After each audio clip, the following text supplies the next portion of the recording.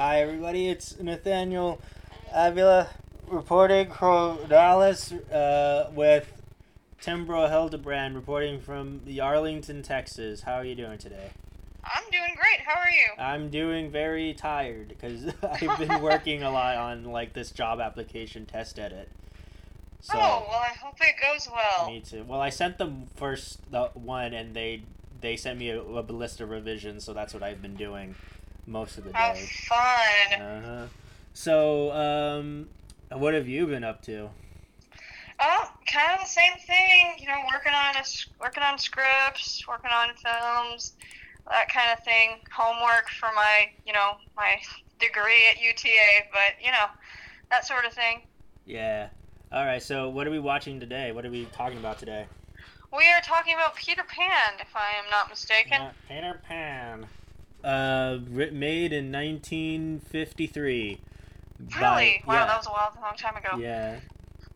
Made by three people: Clyde Geronimi, Wilfred Jackson, and Hamilton Luske. So let's get into some background about this film. So it started off in London, in 1900. No, that's not. That's the plot. Never mind. It actually started in 1935 when Walt Disney expressed interest in doing an adaptation of Peter Pan as his second film after Snow White and the Seven Dwarfs. However, the live-action rights were held by Paramount. The copyright owner was the Hospital for Sick Children in London, unsuccessfully offered to have Disney make an agreement with Paramount. However, in January 1939, Disney obtained the animation rights to the play by outbidding Fleischer Studios, which was also developing animated feature films. By early 1939, a story reel had been completed, and by following May, Disney had several animators in mind for the characters. Vladimir Titla was considered for the Pirates, Norman Ferguson for the dog, who also animated Pluto, and Fred Moore for Tinkerbell.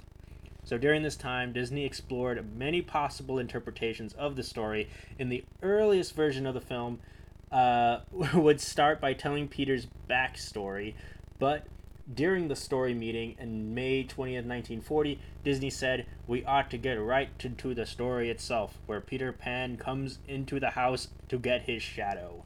That's where the story picks up. How Peter came to be is really another story. So Disney also explored the idea of opening the film in Neverland, with Peter Pan coming to Wendy's house to kidnap her as a mother for the Lost Boys. Eventually, Disney decided that the kidnapping plot was too dark, and he went back to Burry's original play, in which Peter comes to get his shadow and Wendy is eager to see Neverland. So there goes that. So, following the bombing of Pearl Harbor on December 7th, 1941, the United States military took control of the studio and commissioned Walt Disney Productions to produce training and war propaganda films. So, pre-production work on Peter Pan and Alice in Wonderland was shelved. However, the Bank of America allowed production to continue during the war. After the war, work on the film resumed with Jack Kinney as the director. At the time, Kinney had considered leaving Disney for Metro-Goldwyn-Mayer Cartoon Studio, but wartime restrictions prevented it because he did not want Kinney to get out of his contract. Disney appointed Kinney to direct Peter Pan, so that's what he did. So during the same time, Disney talked to Mary Martin, who was appearing in a stage production of the play, about voicing Peter Pan, although Roy O. Disney complained that her voice was too heavy, matured, and sophisticated. Jean Arthur contacted Walt about being considered for the role. Disney also talked to Cary Grant about voicing Captain Hook. So, a possibility to which Grant replied that the idea intrigued him.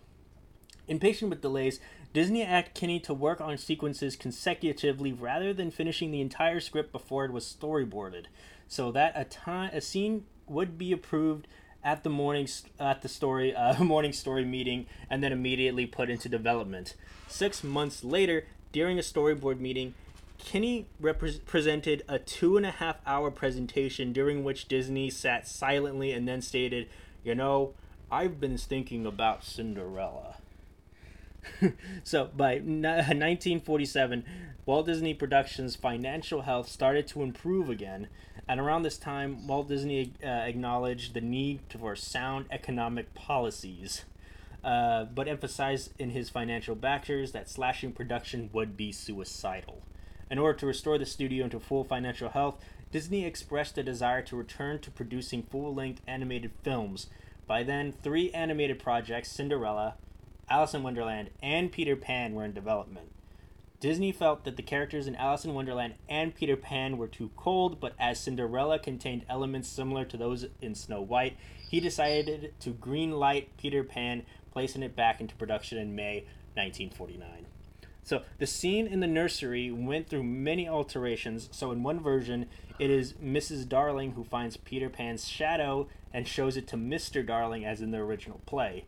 In another version of the film, Nana, the dog, goes to Neverland with Peter Pan and the Darling children, the story being told through her eyes. In another interpretation of the story, John Darling is left behind for being too serious, practical, and boring.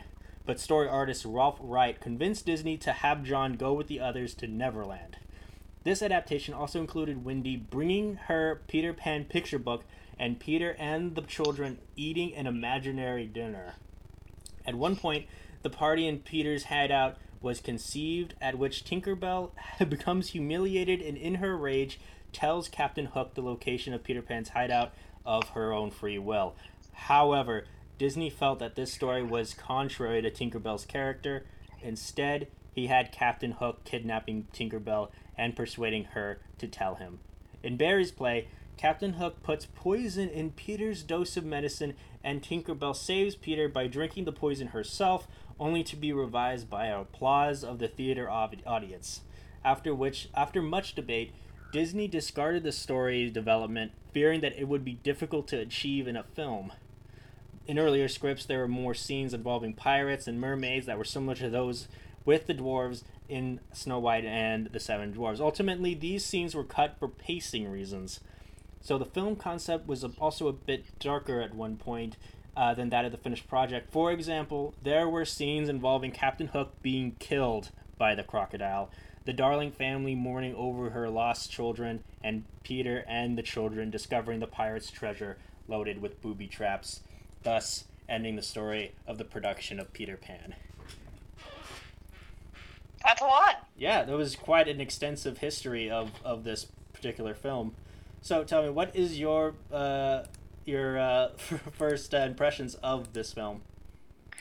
I mean, it's very much a film of its time period. Like, It feels like it definitely fits the time period that it came out in. It is interesting. I will say it's not, even though it is lighthearted in certain places, what I do take away from this film is it's a little bit darker than some of the other early Disney films, though admittedly Snow White was pretty dark. So I guess that kind of makes sense. It kind of harkens back more to that. Alice in Wonderland was a little bit more of a darker tone. So I definitely feel that there. It wasn't quite as lighthearted as, say, Cinderella. Right.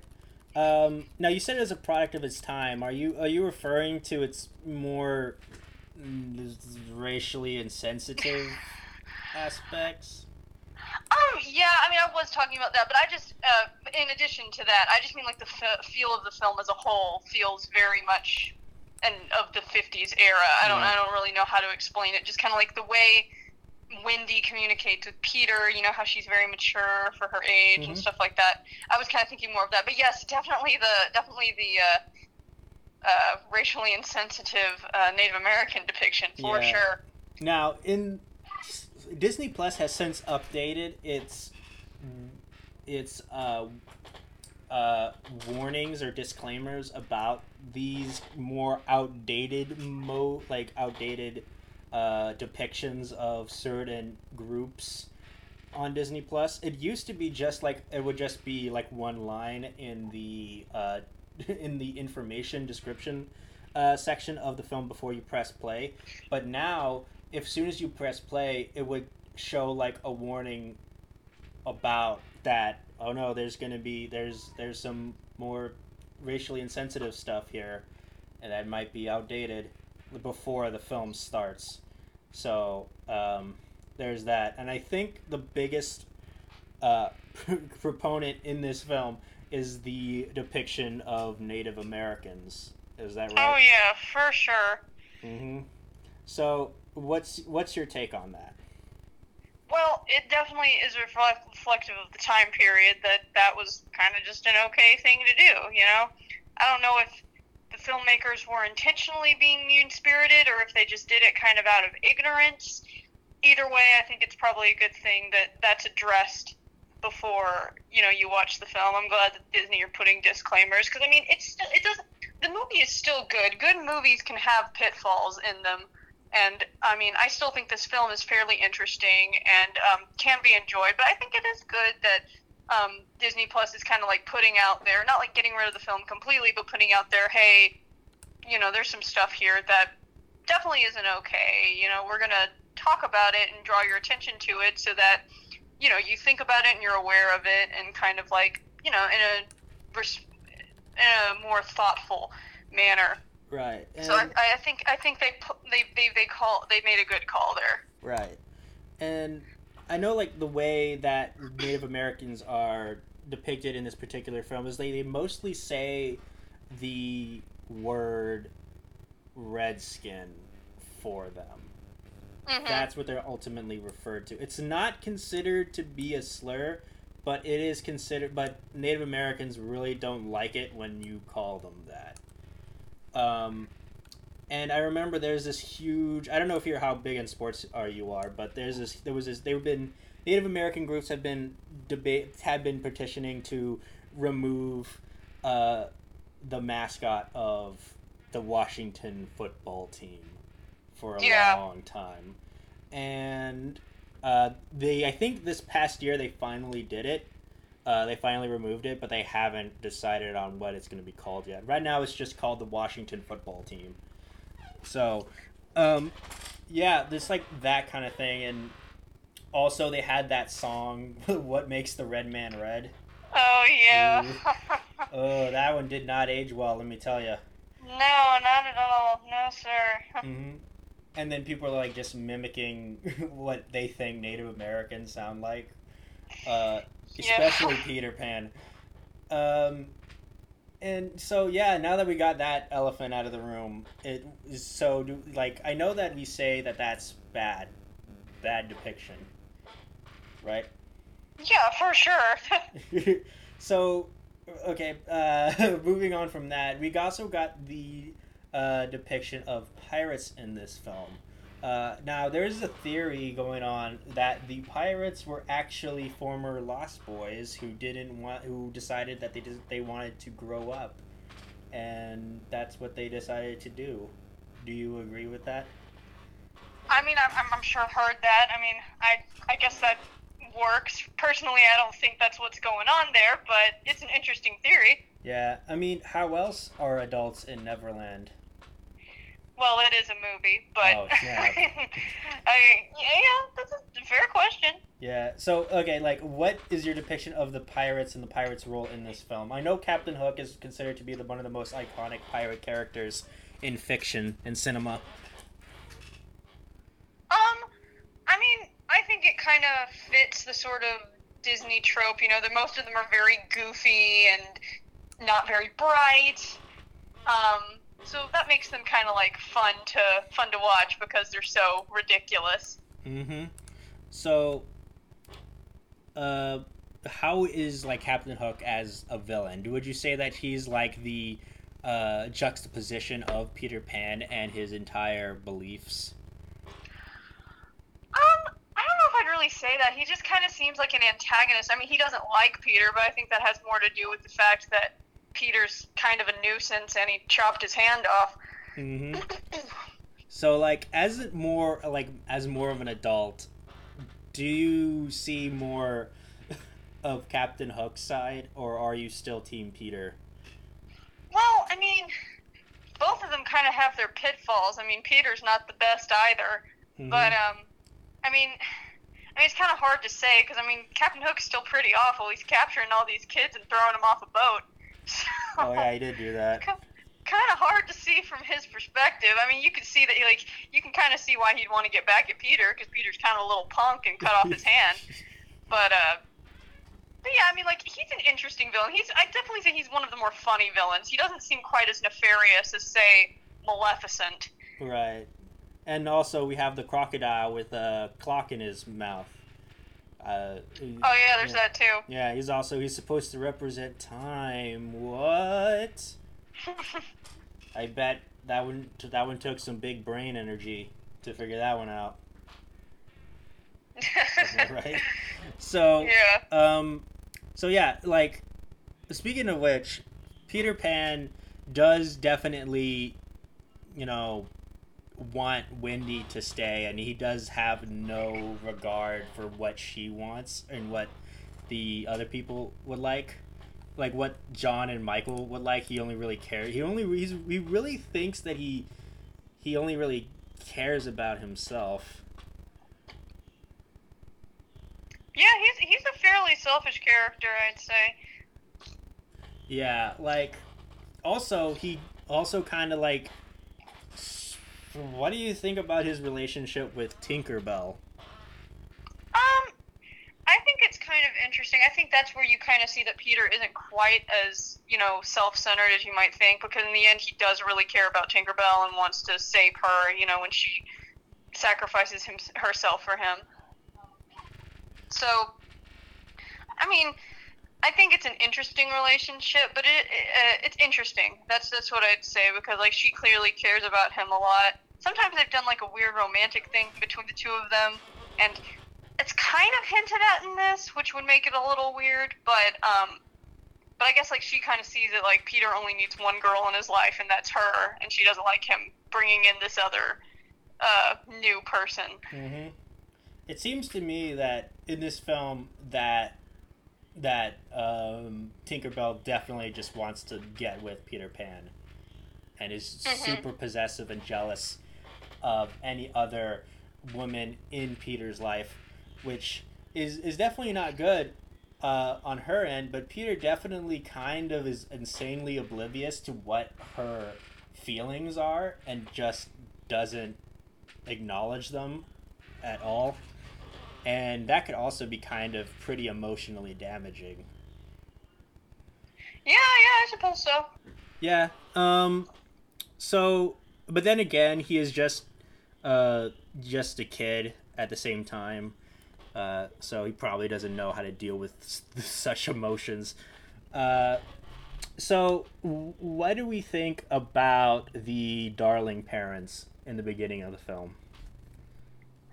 I mean, I'd say they're definitely more kind of like caricatures than actual characters. That you have the mom, she's sweet and understanding of their, I guess, fantasies and childlikeness, and then the dad, he's more strong-armed. He wants them to grow up and, not be so childish. They serve their purpose to kind of juxtapose one another and show the influences that they're having on their kids.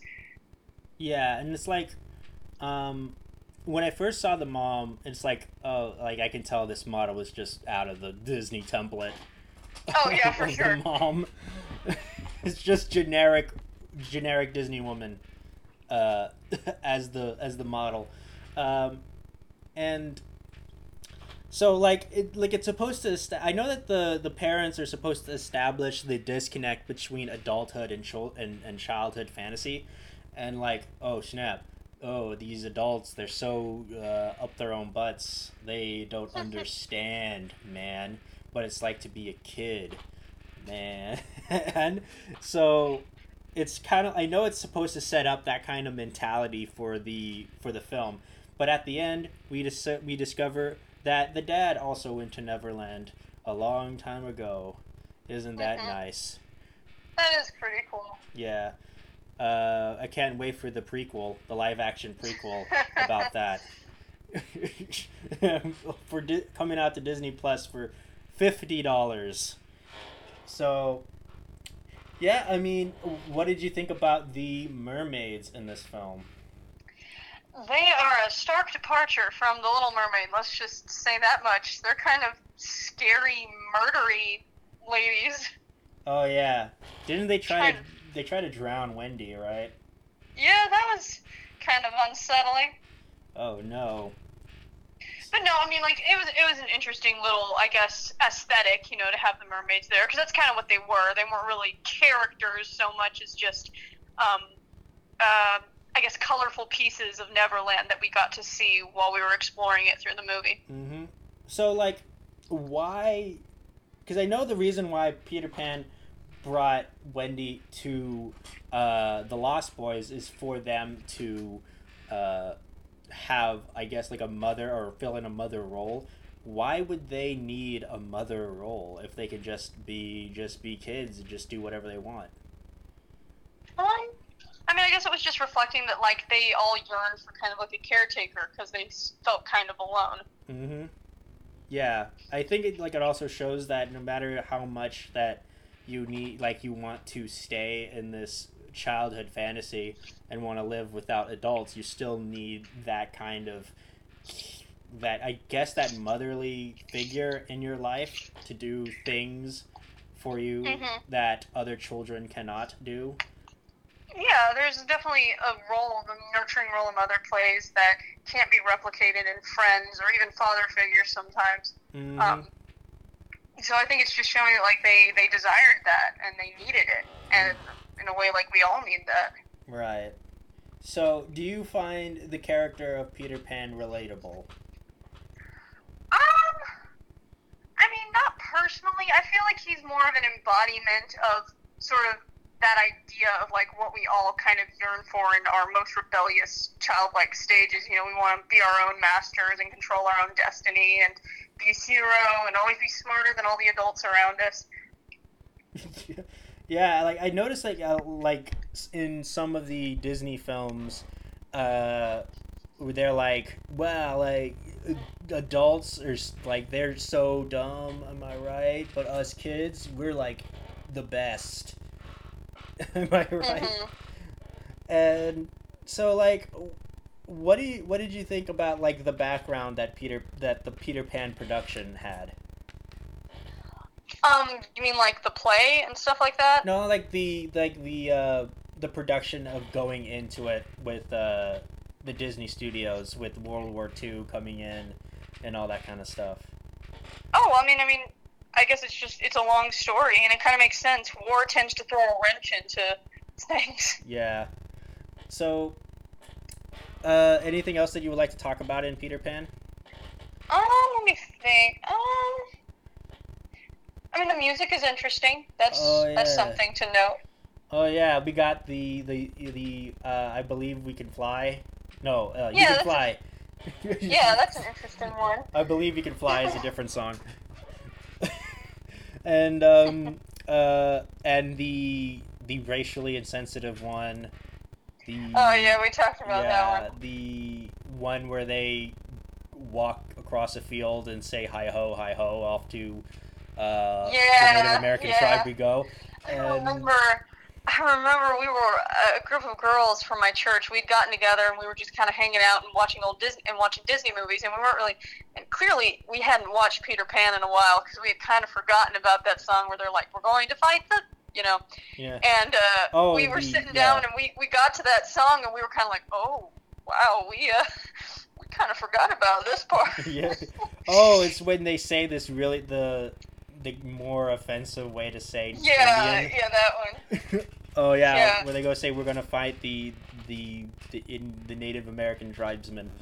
And there's also the pirate song where they're like, hi ho, it's off to work we go. I mean, it's a pirate's life for me, or something like that.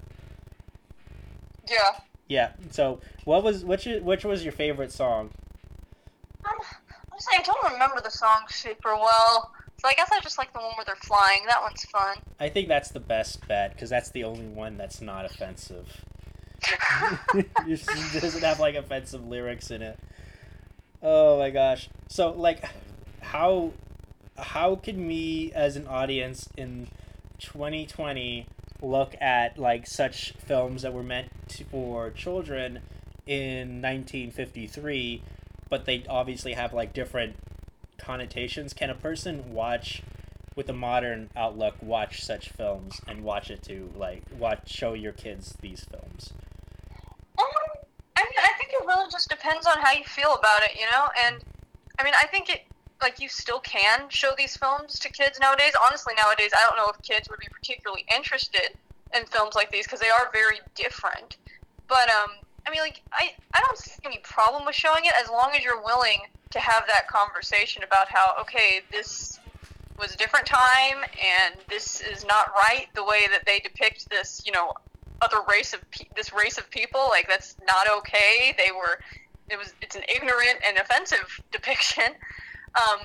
And I mean, it just kind of depends. Like, if you're okay with just kind of having that conversation with your kids and then showing it, then that's fine. I mean, if you feel like, your kids don't need that in your brain, that's also your prerogative. It kind of just has to be a personal choice if you feel, convicted about watching it, or, as long as you're aware. And I think Disney is like doing that by giving that kind of disclaimer before the film.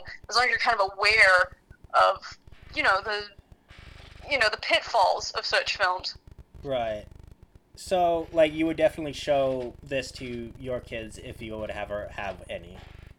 But you have to explain it. Peter Pan isn't one of my favorites, so I probably wouldn't show it to my kids just because I personally wouldn't be interested in watching it. Because it's not one of my favorites. I don't think it's a bad movie necessarily. It's just not one of my favorites. But, I mean, if I was to have kids and they wanted to watch Peter Pan, we'd just kind of we'd have to have that conversation about, and I'd probably want them to be older before they watched it so that they can understand, what the issue is there. Right. So, yeah, I mean, any final thoughts about Peter Pan? I mean, I think it's an interesting movie. I definitely think it reflects some really cool animation of the time. Mm-hmm. That alone is worth watching it. And, I mean, it's an interesting story. Yeah, like, what do you think it has, like, the commentary that it has to say about growing up? I think it shows you that, like, there comes a time where, like, you have to grow up. You can't just stay in this sort of, childlike bliss your entire life. And also, even as a child, you can't always have this sort of, like, my way or the highway mentality all the time. Right. And so, I mean, that's what it kind of tells you, that as it is to be free and not have anyone tell you what to do, we do need structure in our lives, and we need parents, and we need, work and stuff like that. So, I mean, if anything, I think it kind of reflects that, even our greatest fantasies have their pitfalls. Right. And, yeah, I think also the pirates also definitely represent their, like, scary view of adults. Uh-huh. Yeah. That's a good point. Yeah, and, like, also, like, in the movie Hook, where Peter Pan grows up to be a workaholic stick in the mud.